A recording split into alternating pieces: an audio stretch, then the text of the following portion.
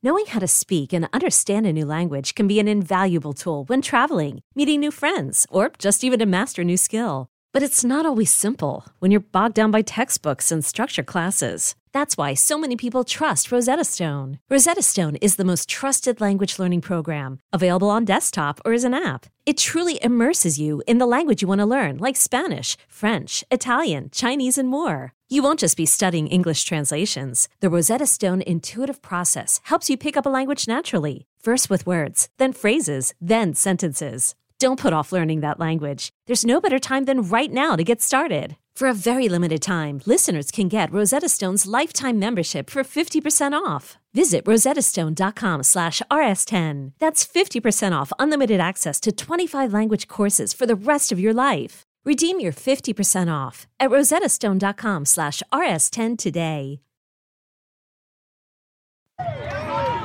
What's going to happen tonight? What's going to happen? We're going to whoop their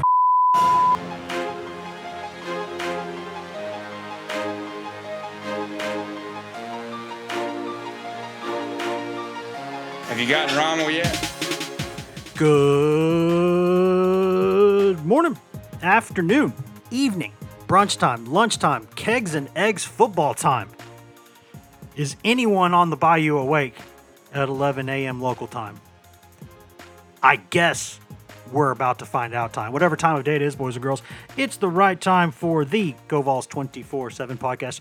Wes Rucker coming to you from right now from Fort Rucker Studio. As this is released, I will hopefully be in Baton Rouge, the Red Stick, 8th ranked Tennessee, playing at 25th ranked LSU, noon Eastern, 11 Central, right there in Death Valley, which is maybe historically, or at least the reputation of it is not quite as dangerous or damning during the day as it is at night.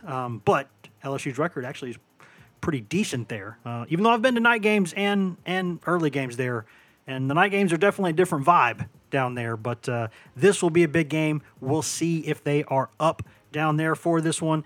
And I say down there, as you're listening to this, I'm actually down there. So down here, future Wes, I'll be down here in the same city with the man I'm about to talk to right now. We're going to go down to Baton Rouge, get to Glenn West, covers LSU for Go 24/7. Those guys do an awesome job covering all things LSU. Glenn, my man, what's going on? Hey, Wes, I'm doing great. Thanks for having me on. How are you?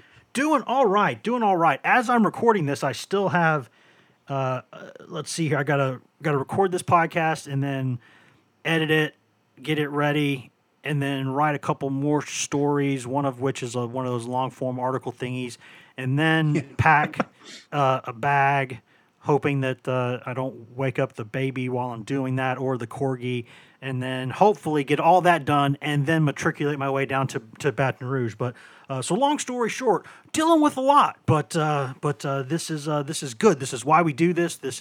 Love this job, love games like this, and this is a fun week, man. Yeah, I have a lot of the work problems that you do. I can't say that I have a lot of the familial issues that you have to kind of juggle with here, but I'm having a lot of fun. I joined the 24/7 crew back in May, and it's been really great getting to meet guys like you and people really around the entire SEC side of the 24/7 family. So it's been a lot of fun for me. Yeah, it's been. There are a lot of us, right? There are a hell of a lot of us. We are pretty much everywhere, and it's been good because there's Tennessee and LSU, because there's like 119 teams in the SEC now, so you don't get some of these games as often as a lot of us would like, because I remember back when I was in college, which was, my God, almost 20 years ago now? My God, I'm 40 years old now. But it was, there were a lot of students who were at Tennessee who were from New Orleans and from the Baton Rouge area, and vice versa. I don't know if it's because sometimes people just want to go away for school. So if you live down in the wetlands, you want to go up to the mountains. If you're in the mountains, you want to go down to Louisiana and do something different. There just seemed to be a lot of connections. I don't know if it was Peyton Manning going to Tennessee that was part of that, or what it was, but there's always been kind of an interesting, I don't want to say kinship between these two programs and fan bases, but if you go into Tiger Stadium or if you go into Neyland Stadium, you're gonna smell the bourbon or the sour mash no matter what, and that smell just reminds me of walking into both stadiums because it's so there, and I just get excited for this because this is not a trip that you get to see a lot in this league these days.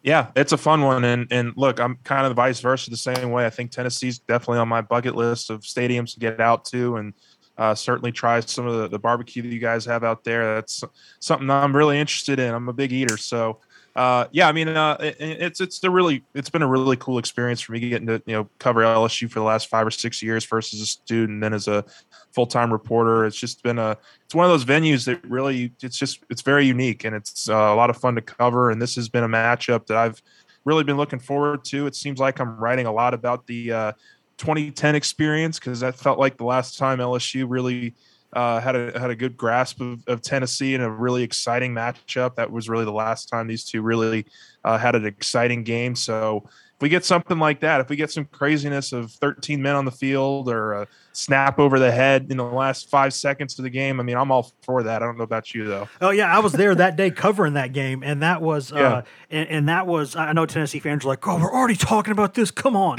But it was honestly, and I don't normally like discussing things like this, but just for a frame of reference on how crazy that game was. Every year they do like those APSC awards for like the game stories of the year, or whatever, the feature stories of the year. And my game story from that one won that award that year, and I didn't enter it. I didn't enter it in there. Someone else did. I did not, and I got it, and they were like, "Congratulations!" I was like, "Cool for what? What did I do? I didn't send anything in. I know my unorganized ass never sent anything in." And they were like, "No, it's from that game story because I wrote about what all the Tennessee players did for like the 2 minutes where they thought they had won the game." You had like Nick Revesz, who was actually crying tears of joy onto the football. You had Jansen Jackson running 120 yards all the way across the field to jump into the stands to hang out with his mom, who had never gotten to see him play a college football game before, but since it was down in Louisiana, she got to watch that one. And just all of these, the guys who went to pick up, I think it was Lamarcus Thompson, the linebacker, picked up the flag and was like waving the Tennessee flag all the way around the stadium. And they were like, "Hey, by the way, you had like 19 guys on the field there. So we've never really done this before, but technically we're going to bring you back in from the locker room and you're going to have to do this again."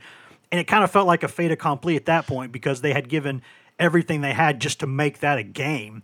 And then because they had some physical mismatches in that game they had to deal with. And then it was like, you knew it was going to happen. You knew it was going to happen. And it was just kind of a reverse of, the Hurricane game a few years before where on the last play, Gerald Riggs is kind of tackled on the goal line, but he kind of runs through it and kind of powers his way in and scores. Tennessee and LSU have played some absolutely insane games over the years, and put me down for another one here. That would be a lot of fun. Yeah, I think I was in 9th or 10th grade when that happened, so I was definitely a giddy little New Orleans kid cheering on for that one. But I'm super excited just because I think this is a game where I think it could be a pretty offensive heavy game. I mean, just from everything that I've read about Tennessee and the start that they've had this year, it sounds like this is going to be a game where LSU, which has had a lot of problems on its with its passing game in the last week or so, but it sounds like this is a game where LSU is going to have to really air it out and take some aggressive chances, and that certainly leads to some big explosive plays happening one way or the other. So I think we're in for a pretty entertaining game. And what's interesting to me is I think the buildup for this game probably and just the energy around the LSU program probably feels significantly different from the way it did, let's say, 4 weeks ago, when you get the first game against Florida State and then it goes the way that it goes. Wild game, could have gone either way. Florida State makes the final play and pulls off the upset down there.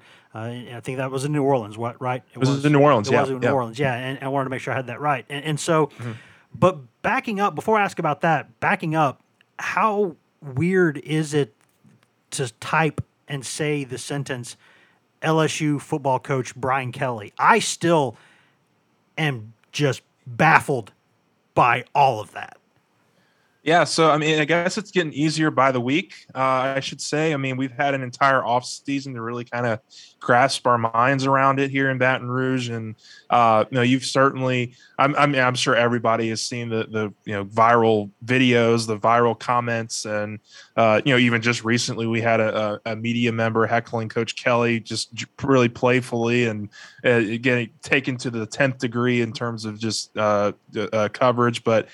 It's been a really fun experience because it's really he's nothing like I expected him to be. I mean, I watched him at Notre Dame just like I'm sure many others did, and like I'm sure everybody else did, and he came across as very stern, very kind of wanted to be the guy at the party that's not exactly the inside man at the party, but is trying to be the inside man at the party. And he's come here and he's been I think he's really adopted that Southern hospitality kind of angle. And I think he's really done a nice job of ingratiating himself with the local media here. Look, it's year one. You and I were talking about this off the air, but he's building his good reps right now, I think, just with everybody in town. And I think everybody understands his first year is going to be a little bit of an up and down, railroad for LSU. And so, an opportunity like this to play a top 10 team is a really great chance to kind of show how far they've come in a very short time. Yeah, if you don't mind, could you paint the picture of what situation Kelly stepped into? Because if anyone knows about coaching transitions, it's people around Tennessee. But it's I don't know that I've ever seen a 2-year run quite like that LSU team, which was one of the best college football teams I think I'll ever see in my lifetime, and just pouring it on offensively, really good defensively, stud after stud after stud. And then the year after that, you knew it was going to be a transition, but I think there's this sort of thought that LSU just always brings all these kids out of the swamps and they're really good. Like they're always going to have dudes. They always have dudes. But things changed in the year after that, and obviously there was a lot of controversy. Ogre started living up to the Ogre reputation again, and all of a sudden, they had to part ways, which is shocking for so soon after a national title. But what kind of situation did Kelly walk into in terms of roster talent, the vibes around the program? What was it like when he got there? So he had to really build this thing from scratch. I mean, when Coach O left, they had 39 players on scholarship for the game that they played against Kansas State, their bowl game. They were just hemorrhaging dudes left and right. I mean, everybody was pretty much jumping ship. They had the previous staff coaching the players that weren't going to be a part of the new staff. It was one of those really bizarre kind of transitions where Kelly was up in the suite area and all the coaches from the previous regime were down there coaching, and it was just a really weird thing. And so he had to build this thing from scratch. He started by building a staff together with Matt House as their defensive coordinator, Mike Denbrock, who he brought from Cincinnati. Those two had a previous relationship as coaches, together. They'd worked together in the past. So they kind of built that foundation there. Did a really nice job of filling out this support staff, I think, for the next several weeks. And then it was really building a roster because, I mean, it was not very deep at any really one spot. So they brought in 30 new players. They brought in 15 freshmen, 15 transfers from the transfer portal. And really a lot of those guys, particularly the transfers, are being relied on to have heavy roles with this roster.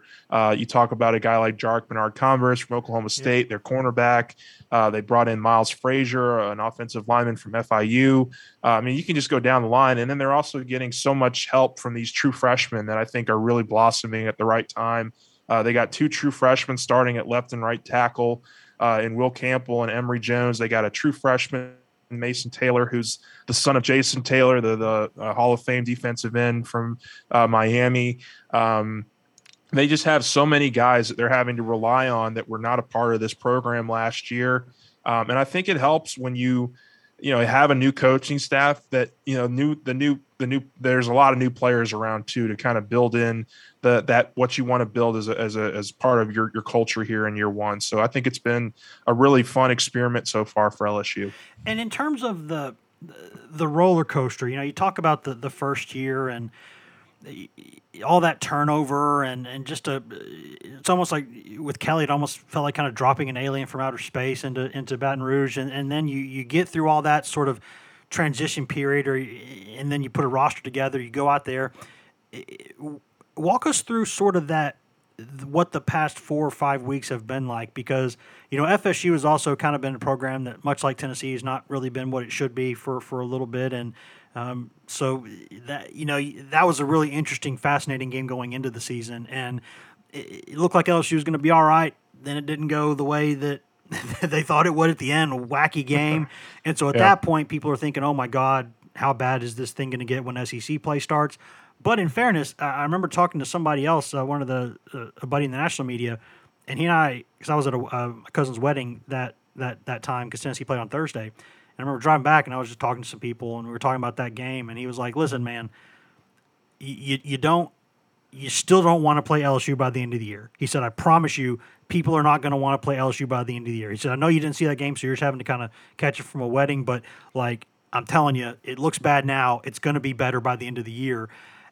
What was the vibe in and around that area down there, though? Because there's so much pride there, so many expectations. Not a lot of people like the gut check of kind of going through a rebuilding process. And then a couple things have gotten a little better. What's it kind of been like the past month or so? Yeah, so you go back to that Florida State game. It was just a really bizarre game. I mean, LSU had so many opportunities where they won and lost that game. But I think the big surprising thing that came out of that game was just how undisciplined everything looked for LSU. I mean, we came in thinking, if there's going to be one thing about a Brian Kelly coach team, these guys are going to play the right way. They're going to be disciplined. We heard all offseason about accountability. That was the big word thrown around all summer and spring. And they came out and they were very, very, very careless in all regards of the game. I mean, offense, defense, they were giving up big third down chunks on defense. They were giving up huge sacks on first and second down and getting behind the sticks on offense. It was just a really clunky game overall. And so I think there was a lot of kind of echoed sentiments like after that game that, man, this is going to be some rough riding. This is going to be a really rough season. But to LSU's credit, they started making the big changes that they've made with the offensive line, with their 2 freshman tackles who started in every single game since then as a 1-2 punch. That's really worked out well for them. Their offense, their running back game is getting a little bit more and more comfortable by the day.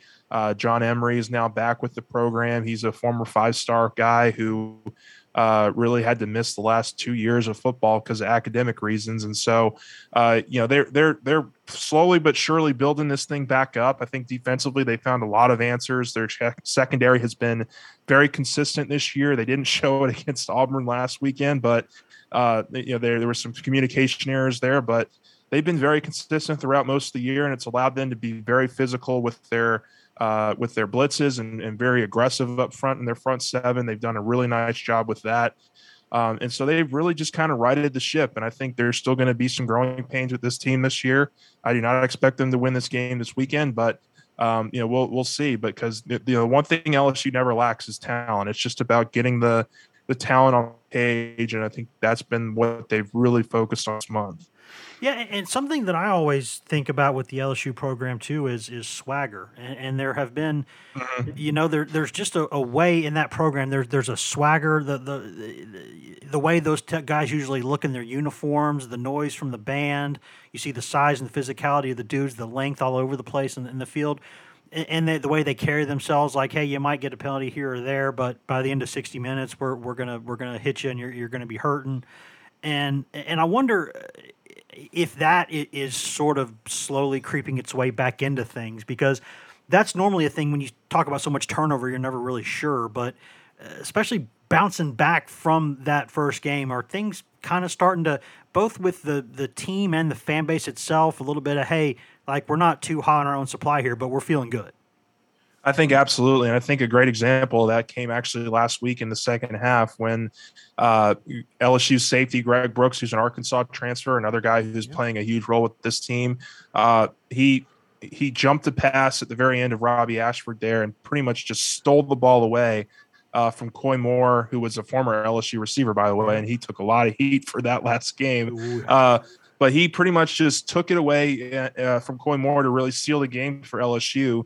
And we actually found out after the game that defensive coordinator Matt House, right before that play, looked over at Brian Kelly and said, watch out, Greg Brooks is about to take this ball away from whoever they're throwing to, because they had seen the look so many times in the game. They'd seen that play run so many times, and it turned out to be the truth. I mean, they are certainly starting to find something, I think, with their with their confidence on defense, but it's still a growing process on offense. I mean, if you watched any of that game last week against Auburn, this does not look like a passing offense that is confident right now, and they've certainly spent all week working on that. Yeah, I actually did get to see a little bit of that game. It was Tennessee's open date, so my wife did the whole, like, we're going to a pumpkin patch because you're also a father and you have to act like one sometimes. And so, we went out there and did some of the fall type, take all the picture stuff during the day.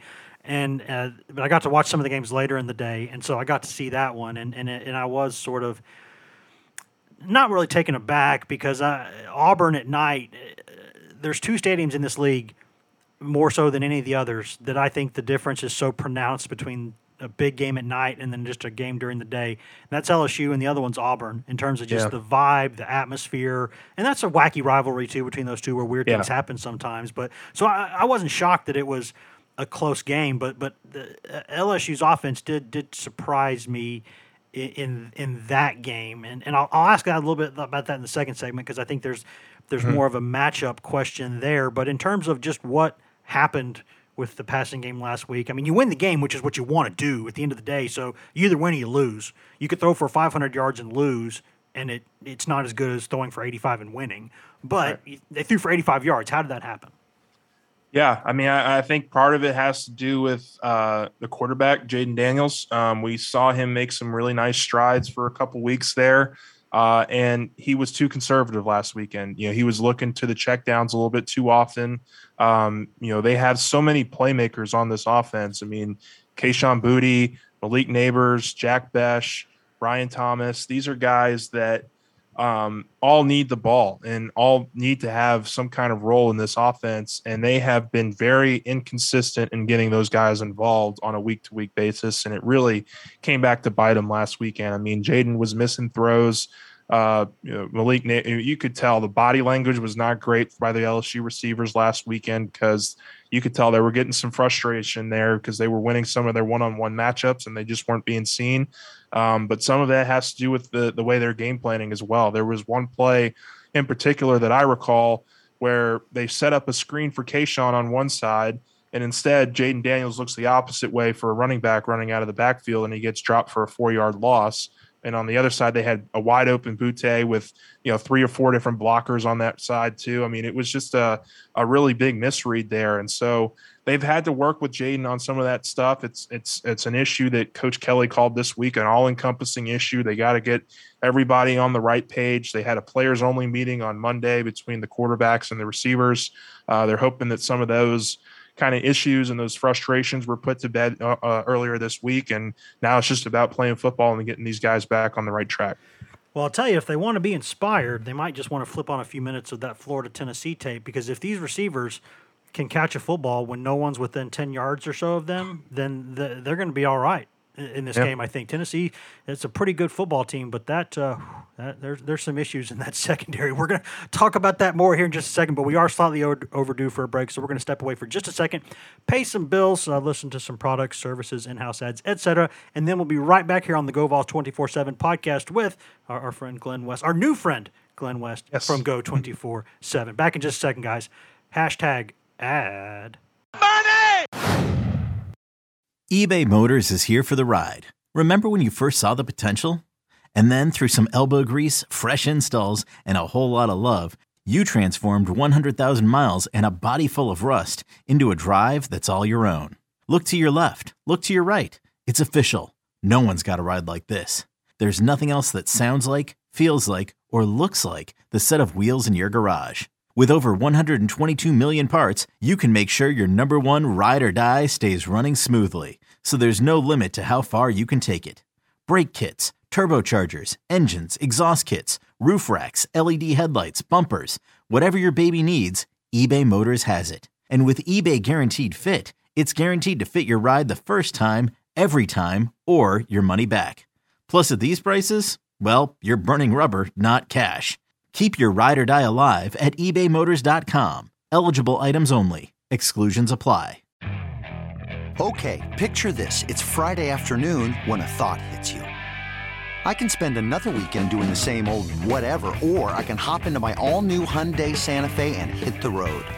With available H-Track all-wheel drive and 3-row seating, my whole family can head deep into the wild. Conquer the weekend in the all-new Hyundai Santa Fe. Visit HyundaiUSA.com or call 562-314-4603 for more details. Hyundai, there's joy in every journey.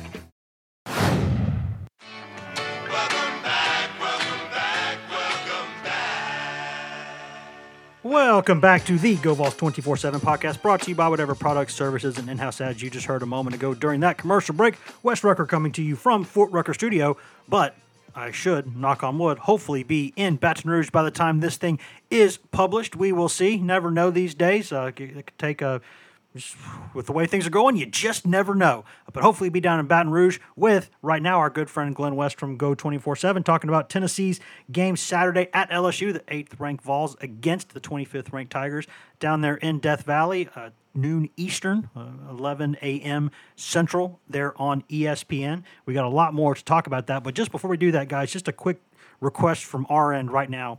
If you could take about a minute out of your day right now and go in and subscribe to this podcast and rate and review this podcast, we would greatly appreciate that. Listen, if you're just listening on the website, that's okay. We love you. Like Ron Swanson with alcohol, there's no wrong way to consume the Go Vols 24/7 podcast. But what really helps us out the most, if you go on there on Apple Podcasts, Spotify, iHeart, TuneIn, Stitcher, Google, anywhere in the world, you can cast a fine pod. You can find this Go Vols 24/7 podcast. We do this for free. We're happy to do it. It's a labor of love. Very few complaints from our end. I don't want to say no complaints because we're probably going to complain a little bit, but very few complaints. But what really helps us out is if you go in there, rate, review, subscribe, and tell your friends, right? You got people you play golf with, people you see at church, people that you see right there walking your dog at the dog park, wherever you are. And if you don't have any friends and you just see someone wearing a Tennessee shirt, just go up to them and be like, hey, I wish you were my friend because I don't have any friends, but will you be my friend, and will you listen to the Go Vols 24/7 podcast? So if you're already doing all those things, thank you. We love you. If not, I award you no points, and may God have mercy on your soul. Glenn, back to business. We were talking at the end of the first segment about Tennessee's, or really LSU's passing game and things that were not going so well against Auburn. However, if you are an LSU fan and you are or an LSU player, LSU coach, and you're wanting to be excited, you might just want to watch a few minutes of that Tennessee-Florida game. I think this is Anthony Richardson probably could not throw a football off the broadside of a barn to open the season. Goes up there against Tennessee and throws for about, 3 or 4 kilometers worth of yards against Tennessee that day. It was a lot. It was a lot. If Hendon Hooker hadn't been the player of the week, by God, Anthony Richardson was going to be. It was that kind of a game. So Jayden Daniels in LSU, all those weapons on offense, all that frustration from 85 passing yards last week, players only meeting this week, a more advantageous matchup this week. Glenn, even if you're thinking Tennessee might win this game, it really does seem like things are aligning for LSU's passing game to put a pretty big dent in Tennessee in this game. Yeah, I think you're going to see a very aggressive offense and a very aggressive passing offense. I mean, that has been the main takeaway from me and for really a lot of the media this week here in Baton Rouge. From everything we've heard from Coach Kelly, we got a chance to talk with Jayden Daniels earlier this week. We talked with Malik Neighbors, one of their stud receivers, earlier this week, and they all preached to us that they feel really excited about this game plan that they put together for Tennessee. I think you're going to see a lot of shots downfield. They're going to take their chances. When we talked with Jayden earlier this week, one of the big things for him was saying, I can't be afraid to throw the ball deep with the risk of a turnover. Turnovers happen. It's part of the game. I really just need to air this thing out and give our players the ball in space and let them go make the plays, because LSU has plenty of those guys that can go out there and make plays. We touched on it a little bit, but I mean, at this time a year ago, Kayshon Boutte had 30 catches for over 600 yards and 9 touchdowns through 5 games. This year he has 11 catches for 97 yards total in 5 games. I mean, that's just not the production you were expecting from your first round pick, All-American type receiver. And I think he's going to come out there with a little bit of a chip on his shoulder, and he's going to try to make this a personal matchup with him in the Tennessee secondary, which I don't have to tell you guys, but just looking at the stats, was 128 out of 131 FBS teams in passing and passing defense heading into this week. So that's going to be a huge focus for LSU for sure. Yeah, and I wouldn't want to see the 3 lower than that. That would be I would not. That would be a tough watch on film. That would be something. And if LSU's smart enough. The one thing Tennessee can do defensively, actually, they have a couple of really good pass rushers. They put a lot of pressure on the quarterback. But what they do the best is stop the run right at them. And I know a lot of coaches are really intent on establishing the run. It's who we are, yada, yada, yada. I think Brian Kelly's probably smart enough to know that's not what you do in this game. What you do is you spread the field as far apart as you can. You get the ball quickly out of his hand to Daniel's hand to players in space. Let them go make plays because there are plays to be made against this defense. As long as you're blocking Byron Young and Tyler Barron and Joshua Josephs and those guys off the edge, probably going to have some. And if Daniels can wiggle his way out of the pocket a little bit, he can out athlete some of the guys on the back end of this defense in space. So that will be interesting to me to see that because I hope. If you're an LSU, if I'm putting myself in the mind of an LSU fan right now, I'm just thinking, if I've watched Tennessee play, please don't run the ball right at him. Please don't run the ball right at him because it just seems like the perimeter is the way to go. Yeah, absolutely. And I think the fact that you have a mobile quarterback like Jaden Daniels allows you to have some more balance there because when plays break down from a passing perspective, he's shown the ability. That's been the one thing he's been very consistent at. He's shown the ability to break free and get into open field and extend drives with his legs. And so, I think the fact that you have a mobile quarterback like Daniels, like Hendon Hooker, who can do the same thing, I think allows LSU to be very aggressive with their offense this weekend. I would expect them to be very aggressive in the passing game. I would expect them to use their running backs in the passing game as well. John Emery's coming off a game where he just caught a 40-yard pass and really put them in some really good field position for one of those drives. So they're gonna dial the heat up, I think, in this game, and because they have to. They understand that they're going against the number one offense in the country. And for lack of better terms, we're going to have to match them in some respects. Yeah, no, and that's where I was going with this because for all Tennessee fans who haven't rage quit this episode yet, me talking about the things that might give Tennessee some problems, there are also some things Tennessee that can do that obviously that give a lot of people problems. Look at the numbers. It's the number one offense in the country. It's the fastest paced offense in the country, snapping the ball routinely with 25 seconds left on the play clock. 7 seconds after the ball is whistled dead for one play, they want it snapped for the next one. It is. There are a lot of people who run that no huddle offense, but there's a hell of a lot of difference between a no huddle offense and a tempo offense.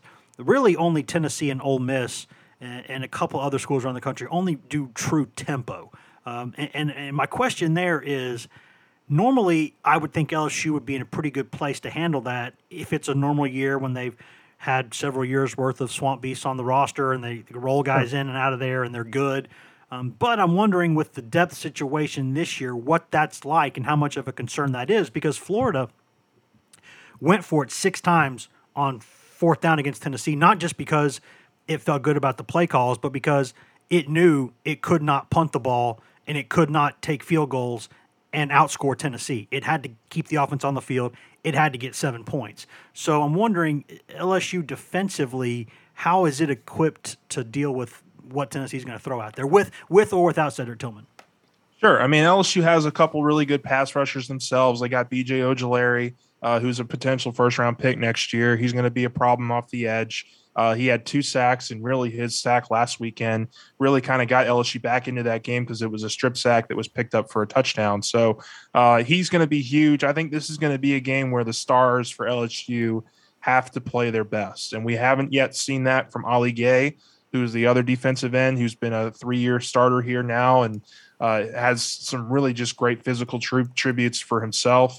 LSU has Mekhi Wingo and Jaquelin Roy on the inside, who have been really solid in stopping the run this year. I think LSU's top 30 in the country against the run this year.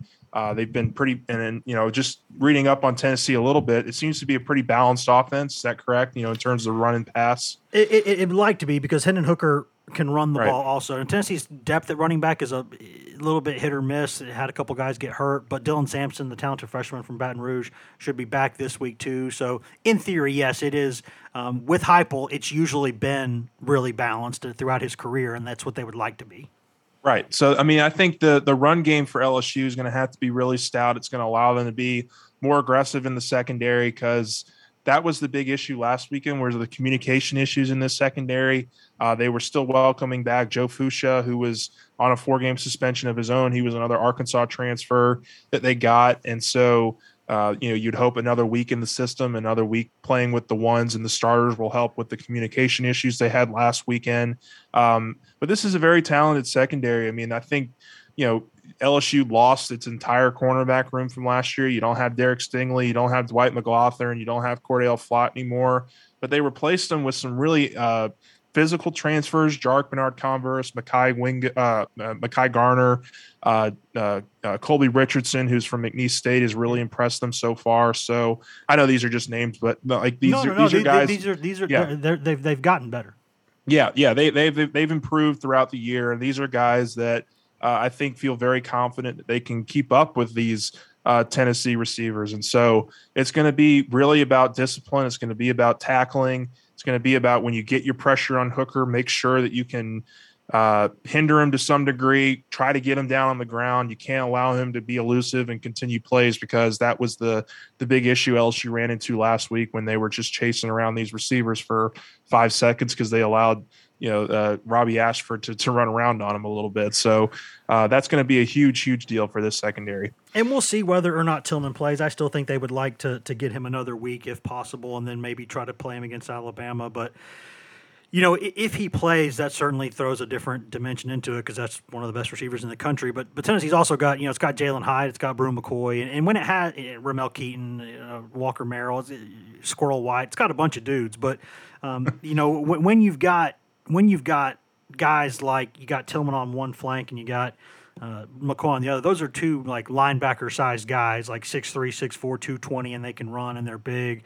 There is no 50-50 ball with either one of them. They tend to get those balls. And so that does change things a little bit. But still, I'm wondering about the communication aspect there, because there were communication issues last week. And the reason I'm asking that is because Tennessee's offense, it's not like it's overly complex, but it goes so fast that it's really, really hard. Even Saban defenses do not always get lined up before the snap to get ready to play these guys. So what has LSU done this week to try? I mean, I've seen some teams that roll in two different they have the scout team offense put into twos, and so they run one play and then run the other and have the defense run between the field. I've seen people do some wacky things to try to get ready for Tennessee. What's LSU done that you know of? Yeah, so Coach Kelly told us at the beginning of this week they're not going to have time to substitute in and out. I mean, that's just not the way they operate as a defense in terms of facing a high, up-tempo offense like Tennessee's going to have.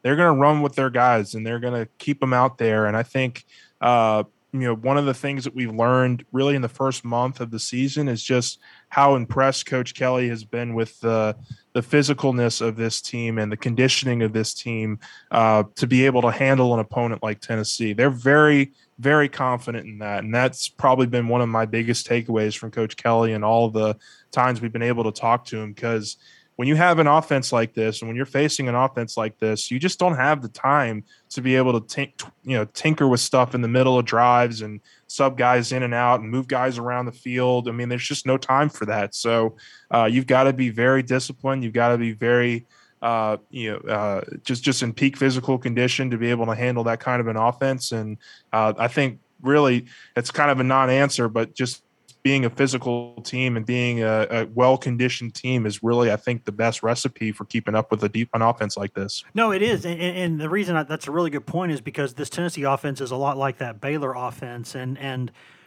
I would not call myself an X's and O's football genius by any stretch of the imagination, but in talking with people like who do know this stuff, like the Kirk Herbstreits of the world and people like that, they've said that when you look at the offenses like Tennessee and Baylor, the way they run it with that space and pace and stuff, the only way to really contain it is to beat the hell out of it up front. If you beat the hell out of that offensive line, you have a chance to go out there and blow up plays before they start. Don't let them get downhill on you. Don't let them get running right at you. That it really starts up front. Tennessee's got a pretty darn good offensive line. Both guards are fabulous players. The center's a good player. Right tackle's a pro. Left tackle, that we'll see that they're okay there. But I'm wondering up front with that, what that matchup will be like, because I know LSU's always got some dudes up front. It does right now. But that's really where everything starts, because you got to get lined up on the back end, communicate and everything. But if you don't beat them up front and you let Hendon Hooker dictate things, it's going to be a tough day. Yeah, they've got some aggressive pieces up front, and a guy that I just kind of mentioned a couple minutes ago, Jaquelin Roy, is coming off his best game really as an LSU Tiger. I mean, he was very consistent in the middle of that defensive line, stuffing running lanes, getting into the backfield. He looked like the number one player in Louisiana that was coming out of high school a couple years ago. So I think they're very, high on him. Harold Perkins, the true freshman linebacker, they've been using some very creative ways to get him involved with the pass rush. They've been bringing him off the edge. They've been bringing him through the middle. If I'm Tennessee, I'm looking at number 40 on pretty much every play, because they have been using some really specific designs in order to get him free and get him in the backfield where he can really make some plays as an explosive athlete. So, that you're absolutely right. This is going to be a huge test for this defensive line. Ojulari is going to have to play at his best. Ali Gay is going to have to be at his best. And you've really got to hope these guys are in peak physical condition to be able to handle an every snap kind of rotation for this offense. Last couple things before we get out of here, because you've been really, really gracious with your time tonight. And it's gone a few minutes longer than I thought, but the conversation's been so good, I just kind of wanted to keep it going selfishly. But when you look at playing those 11 a.m. games, right? I mean, noon on the East Coast is its own kind of challenge. 11 a.m. in SEC West land is a whole different kind of suck. It just is. And I know that the lifestyle in Louisiana, at least the southern part of the state, it's the late nights, a little bit later in the mornings, they get going a little bit as the day goes on. And Tiger Stadium can be a different place at 11 a.m. than it is at like a 6 or 7 p.m. kickoff. And I'm, because you don't get the whole it's Saturday night in Death Valley. You don't get all that, because it's Saturday morning in Death Valley. It just doesn't sound as badass. It just doesn't. But, but LSU's record in some of these games, and maybe it's the opponent, I don't know, but the record for LSU in these early games is actually pretty solid. So my question here is, how much of a difference will that make, and what do you expect that crowd to be like? Because Tennessee is a team that practices in the morning. Those guys come in for meetings at like 7:30. They're taped, spatted, gone through meetings, go to the practice field 9 a.m. They're done by 11 every day. Like, they're up and at 'em and they go. So this is like right in their wheelhouse, and maybe not for their fans, but for them it is. And LSU, what's the deal there? Yeah, so I know from a fan's perspective, I made the joke earlier this week that your coffees are going to have to be Irish in the morning, but they're going to wake up and they're going to be out there for this game. I have no doubt about that. From a football perspective, what they've really liked to do, LSU, on game days is work out in the mornings. That's something that Coach Kelly's talked to us about. Every game day, they've taken their team to the field and they've done a workout. They've run through their game plan. They've run through, just a light workout. They've lifted some weights, done some running, just to kind of get the juices flowing a little bit. And they're not going to be able to do that this weekend. So I am going to be curious to see how LSU comes out of this, in terms of just looking, are they going to look sluggish? Are they going to look like a team that's ready to play? I mean, it's going to be a question for me in some regards. And so I do think that there's going to be some of that you're going to have to see early on in the game. But I do think that this, at the end of the day, this is a pretty, they've kind of gotten the handle on what it is that Coach Kelly and the staff are asking of them in terms of being prepared and having their minds right. They've got a nice mental health specialist that really helps them with their mental game, throughout the week as well. So I think they're going to be on their keys, but you really just don't know until you get out there and start playing. And I think with the crowd, this is just a guess as someone who I've covered a number of games at LSU, but not nearly as many as the people who actually cover LSU all the time. But I think if the team hangs in there early, I think the crowd can get into it, and then by the second half, you've been sitting there, you're up, you're at them, you're ready to go, and so I think the start could be really, really critical for this game. Just to kind of, build on that a little bit. I mean, you look at the last 2 years, LSU hasn't had a top 25 matchup in really since 2019, since they won the national championship in Death Valley, because they've gotten off to such horrendous starts the previous 2 years. So now the fact that you have a mid-season game that's worth something, that's against a top 10 team in the country, and when you're on the rise, so to speak, as a program, I absolutely think the LSU fans are going to be up and at them for this one. And lastly, unless you have anything else, which feel free to do that. I could talk all freaking day here. I talk about how many things I still got to do before I leave for Louisiana. But you start talking ball, you have a good time with it. But in terms of your thoughts on this game, I know that our predictions come out on Friday morning, and as we're recording, as we're recording this late Thursday night, I think I'm still pretty sure I'm going to pick Tennessee to win a close game, but I don't know that for sure. I'm pretty sure I'm going to do that, but I'll probably have another hour or so to think about it. But in terms of what your thoughts are for this game, I know earlier you said you thought it might be a tough matchup for LSU. What are your thoughts on the game? So my final predictions was 35-30 Tennessee. I think it's going to be a pretty high scoring game. I think it could potentially come down to who wins the turnover battle. I think it could come down to who controls the line of scrimmage on offense. Because I think it's going to really be, can LSU's offense be able to keep up with Tennessee's offense? I think at the end of the day, we've talked about it a lot already, but there's only so much you can do to stop an offense like Tennessee. And so I do think they're going to get their shots. They're going to get their cracks. They're going to put up their 35 points. And it's just a matter of, can LSU do the same thing to Tennessee's defense that I'm going to be watching for? And I just don't know that I have an answer for that. I mean, I thought that they were trending in the right direction 2 weeks ago. But that was, coming off a game where they played New Mexico, and everybody looks good against New Mexico. Yeah, so sorry, Lobos. The last week was a bit of a step in the back, step back in the direction. So I think it's just going to be, how quickly can they make these corrections in the passing game? Can they have some consistency in moving the ball? Can they get some long, drawn-out drives to keep Tennessee on the sidelines? Those are just kind of some of the areas that I'm looking at for this game. Yeah, everybody does look good against New Mexico. Like, lo siento, Lobos, pero tú es muy malo, muy malo. But in terms of like, can they keep up with them? I think probably. So I think it'll probably be a close game. But Tennessee's coming off the bye week, which I never really know.